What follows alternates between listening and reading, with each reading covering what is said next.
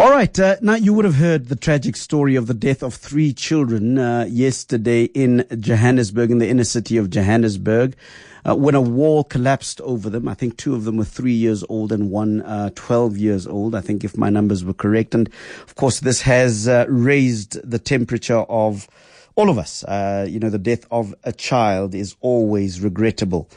And there have been running wars of words between the city and, of course, certain civil society organizations. And one such civil society organization is the Socio-Economic Rights Institute. And I'm going to be speaking to the director of litigation at this organization. Her name is Nomzamo Zondo. Nomzamo, thank you very much for joining us here on the afternoon drive. A tragic story that transpired yesterday. Yeah, thanks for having me, Aubrey. Yeah, it is really sad that we find ourselves here. Yeah. So what is the story from your side, Nomzamo? We've been hearing of the gallant movements of the City of Johannesburg's Mayor Mashaba, and the fact that he's on a crusade to clean the city and the expropriation of buildings and so forth and so forth. And now we hear this. What's going on? So look, this community has been under threat of eviction since 2012, right? We've been representing them since 2016, and as late as August, or as early as August last year, we started engaging with the city about providing them with alternative accommodation. Yeah. The city at the time was clear that if they qualify for that accommodation, they would provide it, but that they did not have it. They had no accommodation available. Yes. And that we had to engage on trying to make the buildings, we were in fact speaking about 7 buildings, and this is one of them. Yes. And then we're to engage about how we make those buildings safe. Yes. And unfortunately, this wall collapsed. In the midst of that, but both us and even the owner of the building, who is the person seeking the eviction, was saying, please relocate this community to somewhere else which is better, which is safe. But the city was saying we have no accommodation available. Yeah. And I think that remains their stance, unless if maybe they have now found a place where they could move them to. Yeah. And the community, in fact, if in our press release there was no war of words, there was more a very earnest request that the city, Mayor Mashaba, must provide this community with safe, dignified, decent accommodation. Yes. And if they do that, there will be no words from us apart from them assisting them in the same way that when we went to seek the accommodation, we were willing and cooperated with them in trying to make sure they have the residents' details and they could engage with them. We spent numerous hours together, us and the city, making sure they learn about the condition that this community lives under. Indeed. And who these people are. Perhaps my use of language and saying it is a war of words is perhaps a little ill-advised. But of course, I've been seeing all sorts of tweets coming from the mayor suggesting that civil society organizations such as yours, who've been preventing the cleanup of these buildings, should at some level take the blame for what happened yesterday because of your constant law actions against the city when they want to evacuate these communities. And if I look at the press statement that you sent out, it appears that more than 100,000 people are living in abandoned properties in the inner city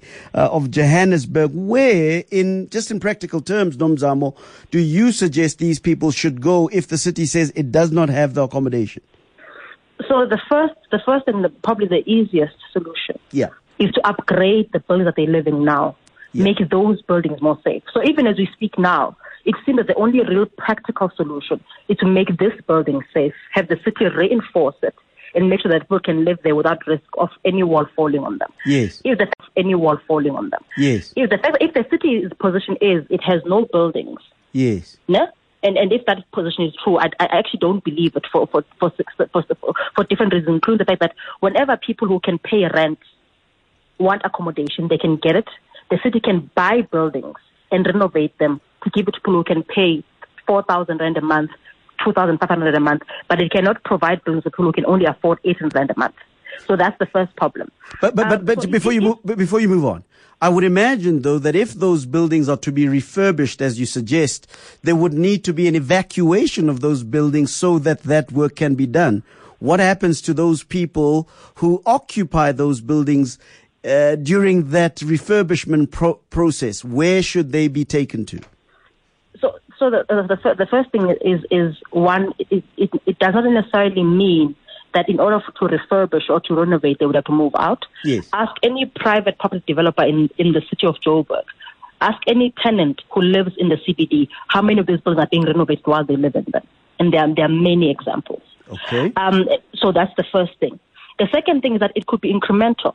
So we could say, look, in this community, let's try and accommodate more people on the 5th floor and the 6th floor while we renovate the 1st and the 2nd floor. Yeah. So that is another possibility. But thirdly, there are buildings that are available. There's buildings owned by the provincial government, that are available. There's land that the city itself has sold that it could right now be building. It could be renovating to actually move these communities to. So it's not necessarily that the city has its hands tied, but it's because it refused to take the very first step to make sure that it can provide accommodation. If I must tell you, Davies, as it's set out in Aubrey, as it's set out in our press release, the city plans to provide 364 beds. Yes. This year, and that 364 beds includes a community that's been waiting, that the city itself said is living in dangerous conditions as far back as 2014. Yes. So the city is itself planning to fail. So the first thing that must happen is that the city must take action that says we see our circumstances, these are our resources, and we're acting within those resources. Instead, for the last 4 years at least, the city has been budgeting for the provision of alternative accommodation, has really provided little to none, and then that money has been spent more on lawyers. So, Nomzamo, where to from here? I mean, now we have this tragedy that has taken place.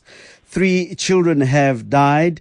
What is going to happen from your side, from the Socio-Economic Rights Institute, going forward? What we'd want to see, Aubrey, now speaking specifically for this community, then one, if they are to be left where they are, that both the city and even the residents themselves have said they are willing to help make sure that the conditions are safe for them to continue living there.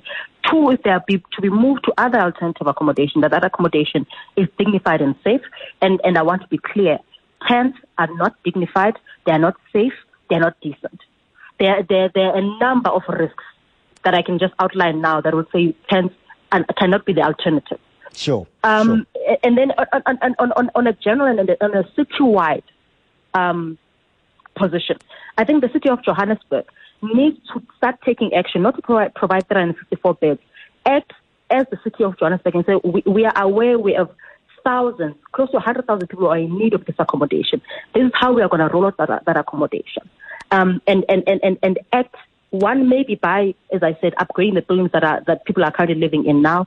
And making sure they live there in safe conditions, or try by expropriate other buildings. Yeah.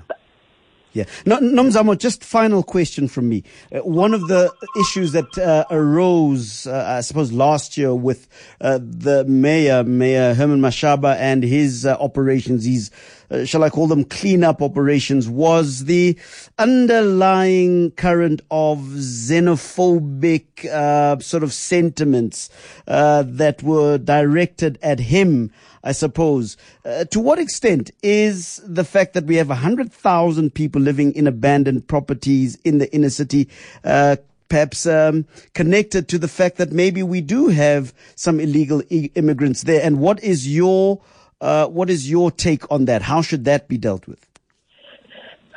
Look, the people who deal with immigration, that's Home Affairs' responsibility. Yeah.